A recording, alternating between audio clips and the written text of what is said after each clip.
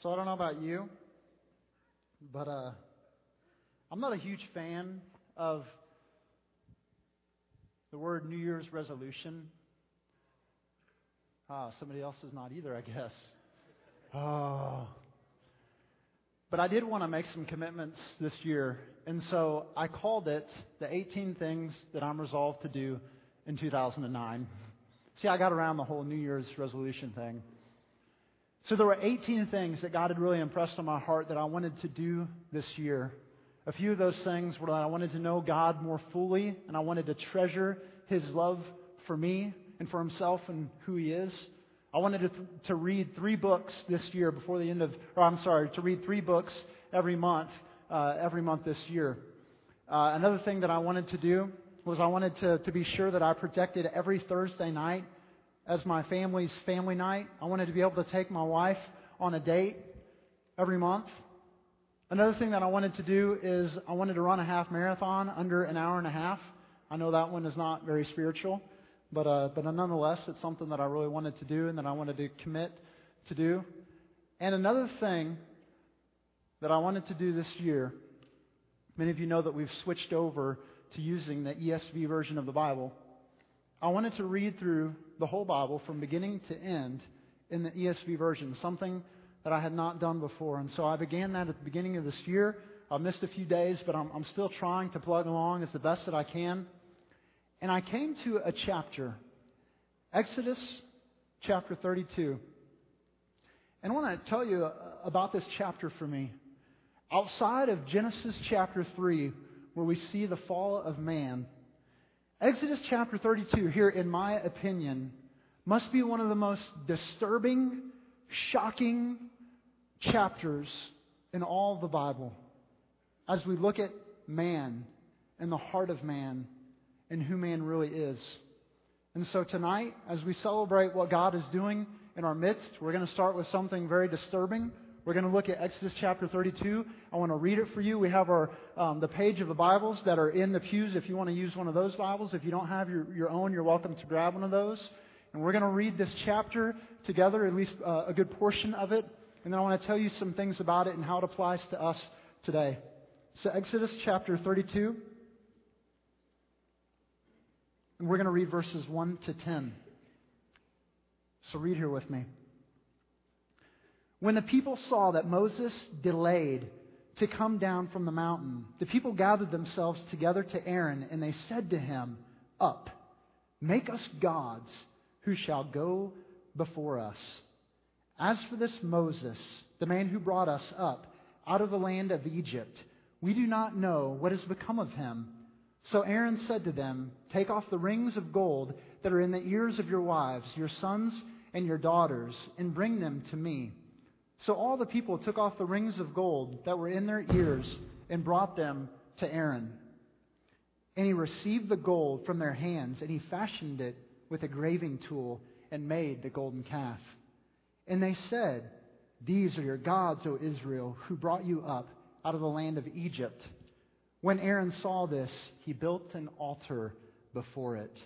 And Aaron made proclamation and said, "Tomorrow shall be a feast to the Lord."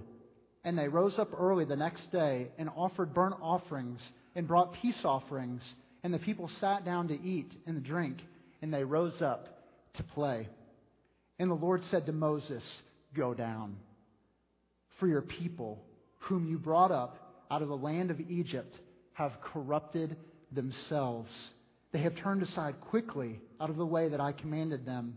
They have made for themselves a golden calf, and have worshipped it and sacrificed to it, and said, 'These are your gods, O Israel, who brought you up out of the land of Egypt.'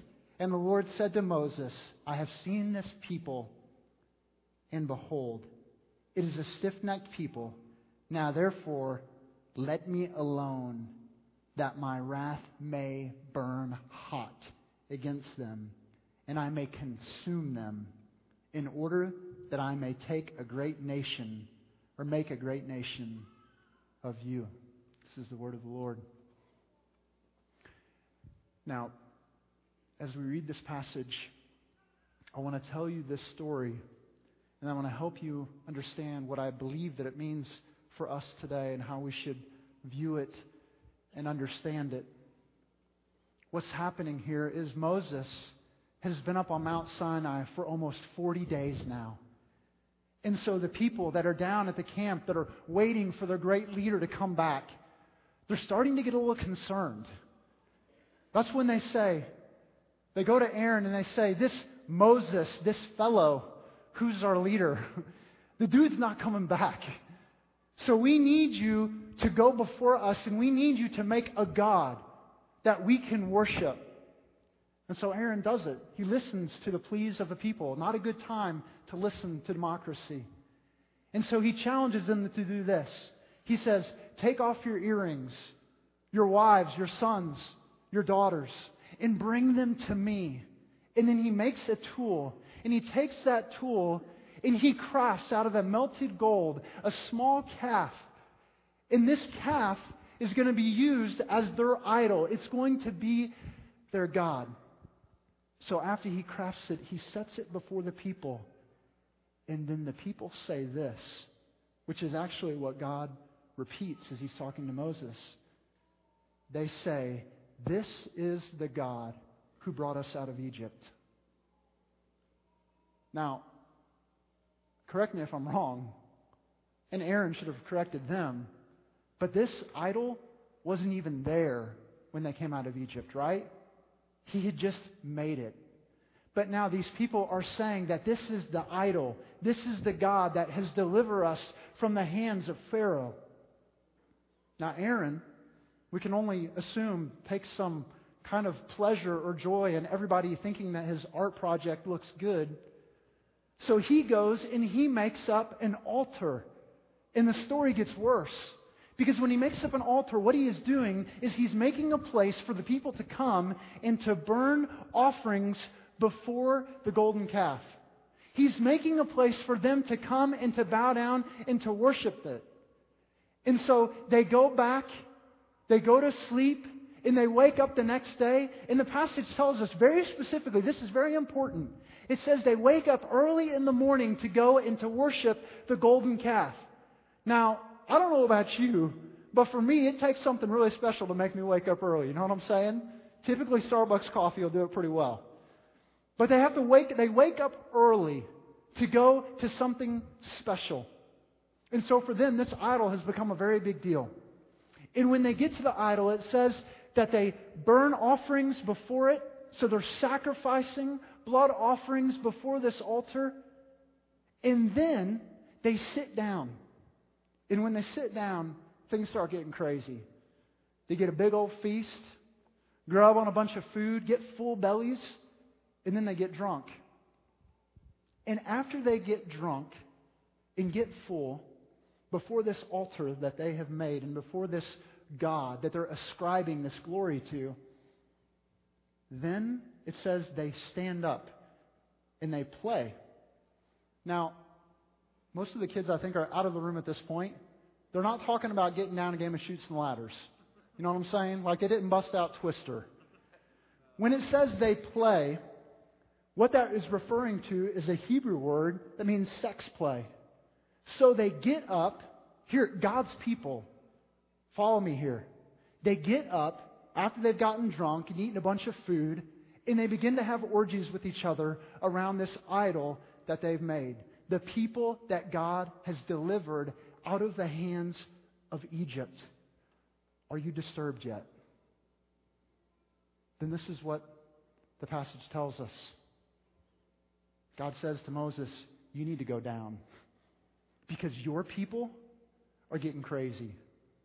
God doesn't even take credit for the people at this point. He says they're your people.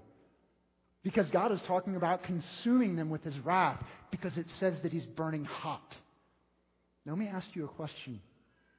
In this moment, does God have the right to burn hot with anger? Is God justified?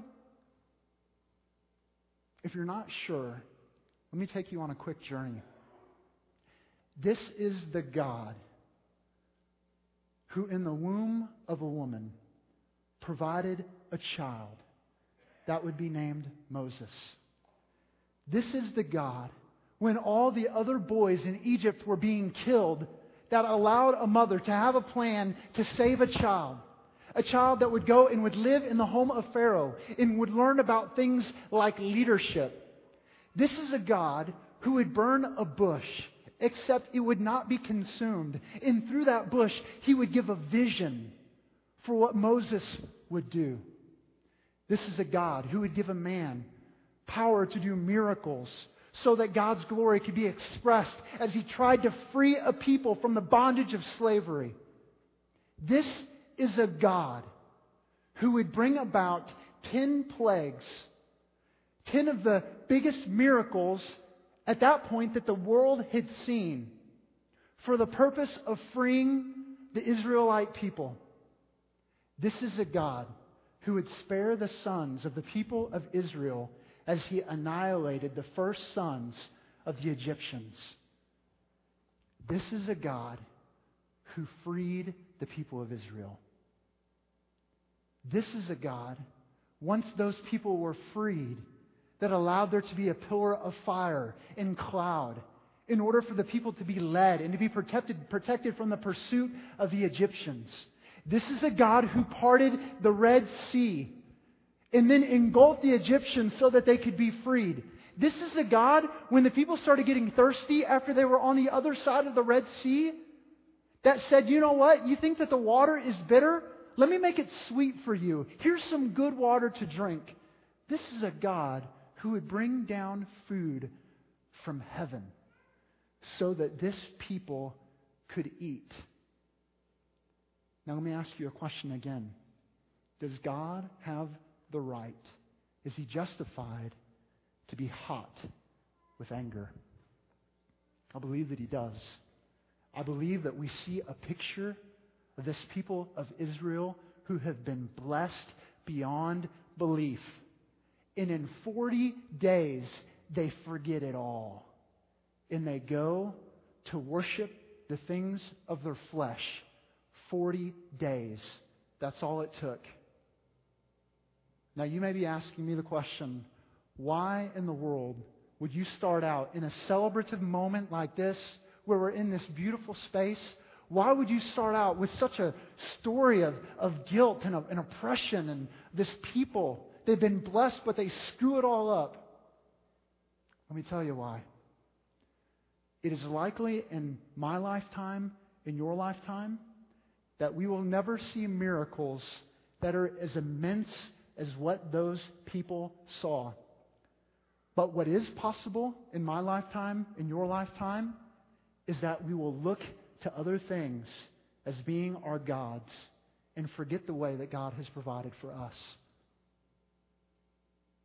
To tell you about our previous chapters, like I just told you about the people in this story, the people of Israel. Now, Matthias Lot, you may not know this, but almost 4 years ago, God gave a group of families a vision to start a biblical church. During that time, those 4 years ago, God began to bring around people that would have gifts. In those gifts, God would use. He would rise them up and He would bless them and He would use those gifts for His glory so that a church could be planted. I had to repent a lot with my feelings at times towards the church. There's been moments where I have gotten very angry with the picture of the church that's seen. When I was a kid, I thought the building was just a phenomenal place to play hide and go seek. Anybody else, you know? It was an amazing lock-in establishment, right? It's in moments like this that I'm reminded of the beauty of the bride.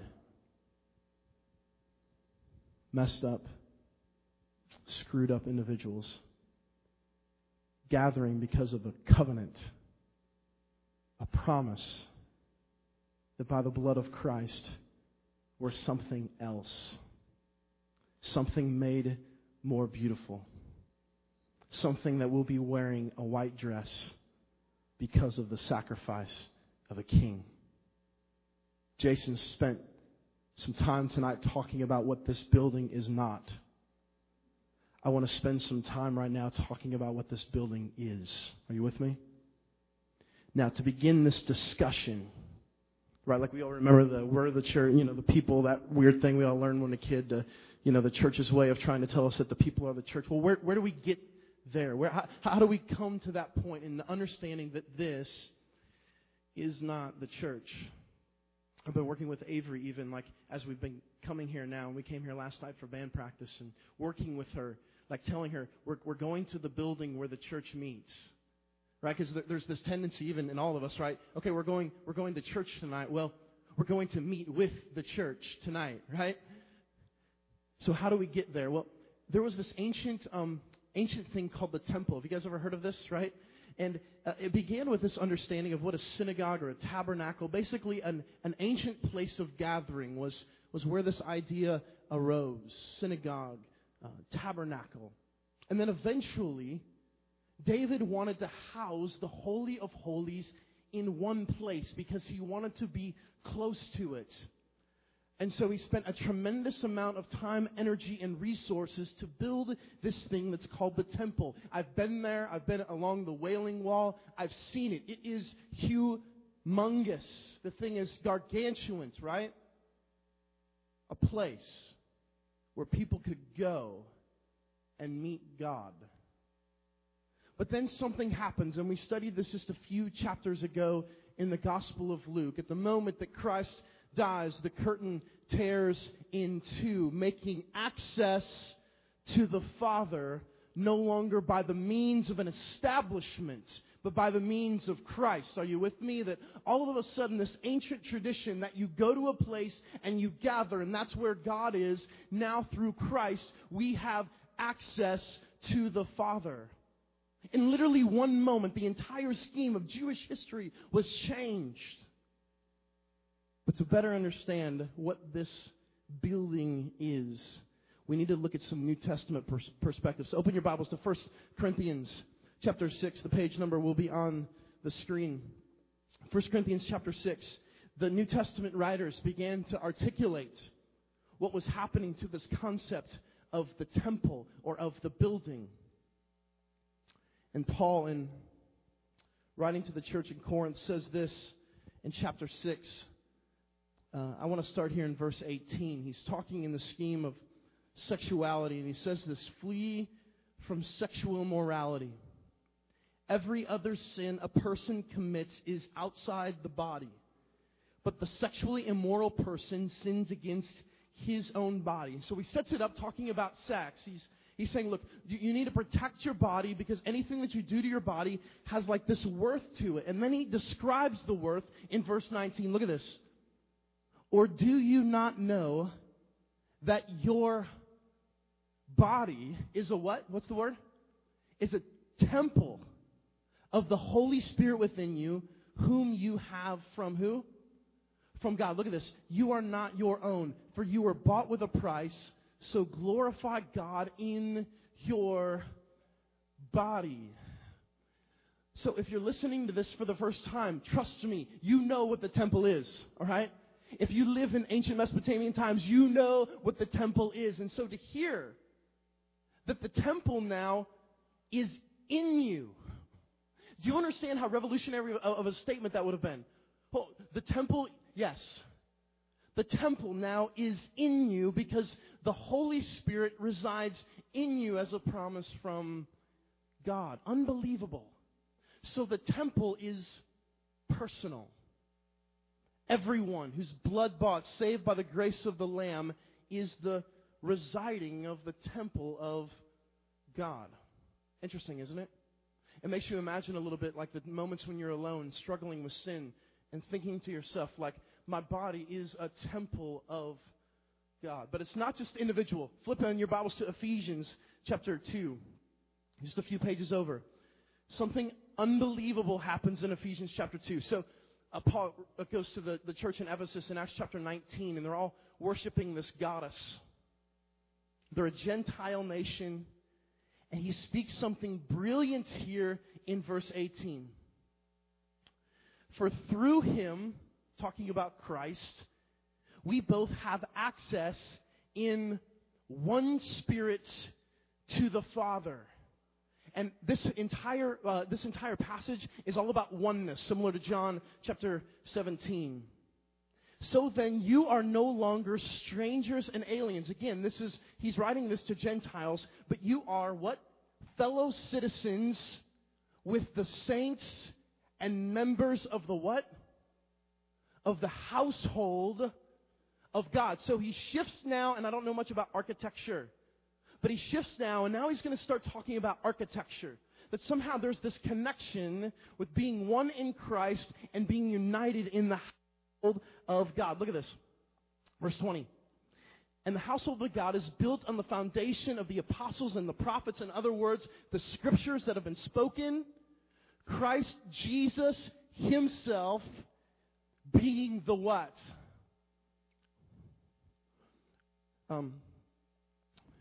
This place is made up of a bunch of brick. And did you notice that, right? And again, I don't know much about architecture, but you stack them and you mortar them and you stack them, right? And it makes this, a brick and mortar structure. And in ancient days, the temple would have been made of stone and mud and water, this huge place. Understand the shift when Paul writes, Christ Jesus now is the cornerstone. Not some worthless piece of mud. Not some temporal chunk of clay. The eternal Christ Jesus is the cornerstone. But this gets better. Look at this. In whom the whole structure, being joined together, grows into a holy temple in the Lord. Hold on, did you get that? The whole structure grows together into a holy temple in the Lord. Look at this. In Him, verse 22, you also are being built together into a dwelling place for God by the Spirit. Look at this. The temple is individual, but it is also corporate. This is one of those amazing moments this week that I've realized another aspect of the church. The reason why there is so much power when the church gathers together is because all of these little temples of God's presence have come together in oneness with the same Spirit to worship God. With Christ as the cornerstone, building this foundation by God through the Spirit. Unbelievable. Now, at the end of the Gospel of Matthew, you guys remember the commission? Go therefore and make disciples of all nations, baptizing them by the name of the Father and of the Son and of the Holy Spirit. If this is true, if we're all like little mini temples of the presence of God, and when we gather together, we make some, like God is building this of this temple that's inside of us, then wouldn't we just all want to be together all the time, right? It's like, hey, did you guys bring your sleeping bag, right? Plenty of spaces to sleep here, trust me, you know? And it just turns into some massive lock-in, and we show up in the morning, and we do this all again, and we cater in Papa John's. Anybody? Yeah. And we just pour the garlic sauce in our, all those things, right? Like that would be our reaction. Let's just come together, and we'll celebrate it, because we're the temple, man. Jesus says, go therefore and make disciples of all nations, baptizing them in the name of the Father and of the Son and of the Holy Spirit. And do you know how he ends the Gospel of Luke? You remember? He said, wait in Jerusalem until what? Until power comes from on high. And when power comes from on high, what he's talking about is the Spirit of God. So listen to this. Jesus says, go everywhere and make disciples, but go to Jerusalem and wait on the Spirit. Why? Because the Spirit will put the temple of God in you. And then you gather together as the church. You what? To be mobilized and then sent out as temples moving into a pagan land, carrying with you the presence of God. See, this has been the misconception of the church. The church is the gathering of the people where we come together and we celebrate. Yes, but it's so much more. We come together and we hear the Word of God and we worship the King in order that we may be the temple bearers, in order that we may head out into the world from this brick and mortar, carrying something that will never fade, that will never die, the gospel. That's what this building is.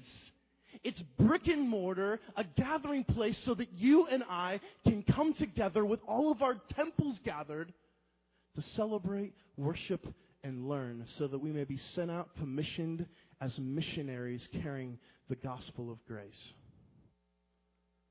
The church isn't a lot of things. This building isn't a lot of things. But let me tell you this.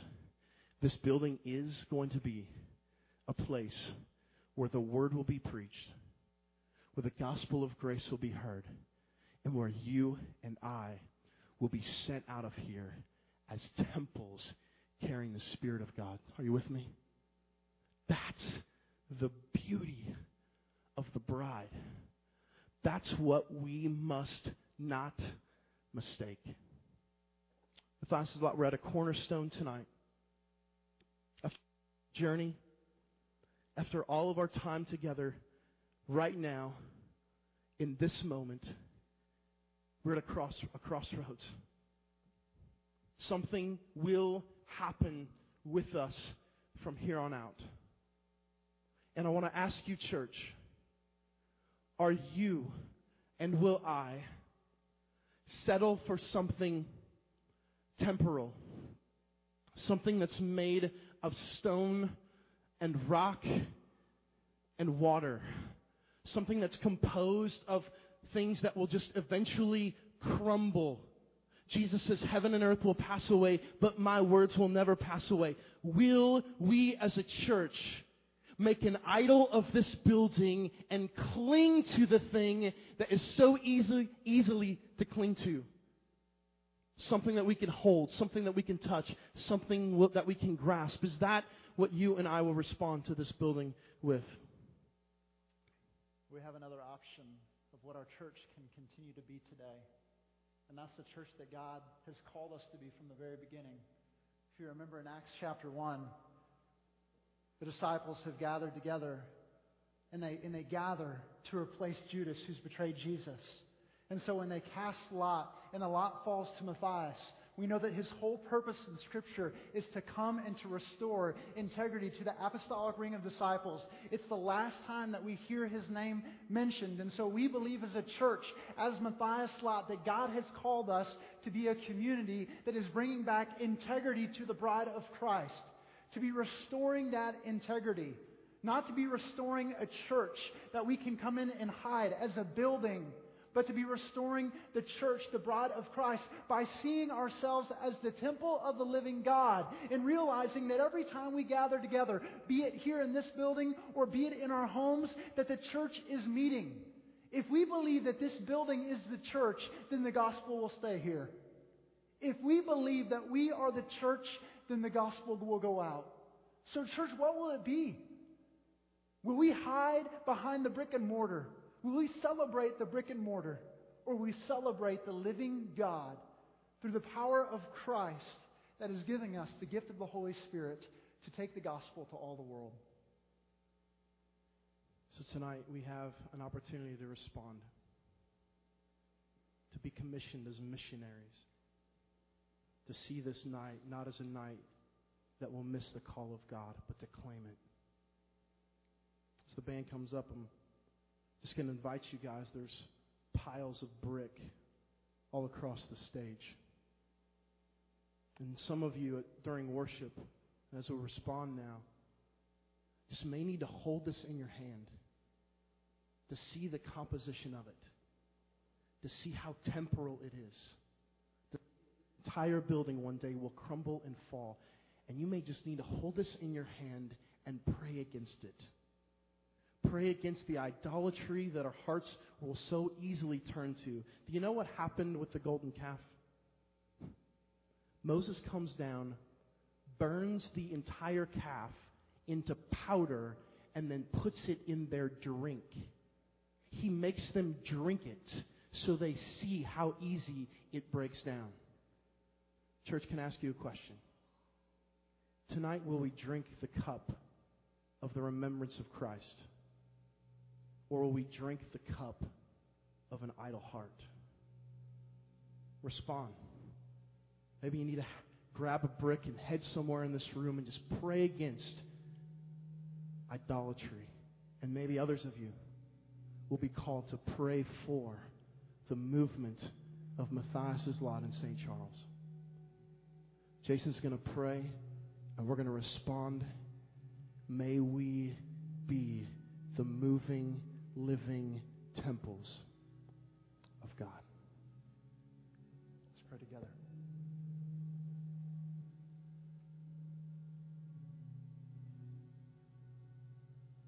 God, we come to you today, Father, fully recognizing that we have no power in and of ourselves to respond to you. There's no desire in our depraved heart that would cause us to turn to you and to worship you and to honor you. So God, we ask you to move us. We ask you to rise up in us a heart of love and of obedience and of faith, that we could worship you for who you are, that we could serve you for who you are, and that we could love this city for what it is.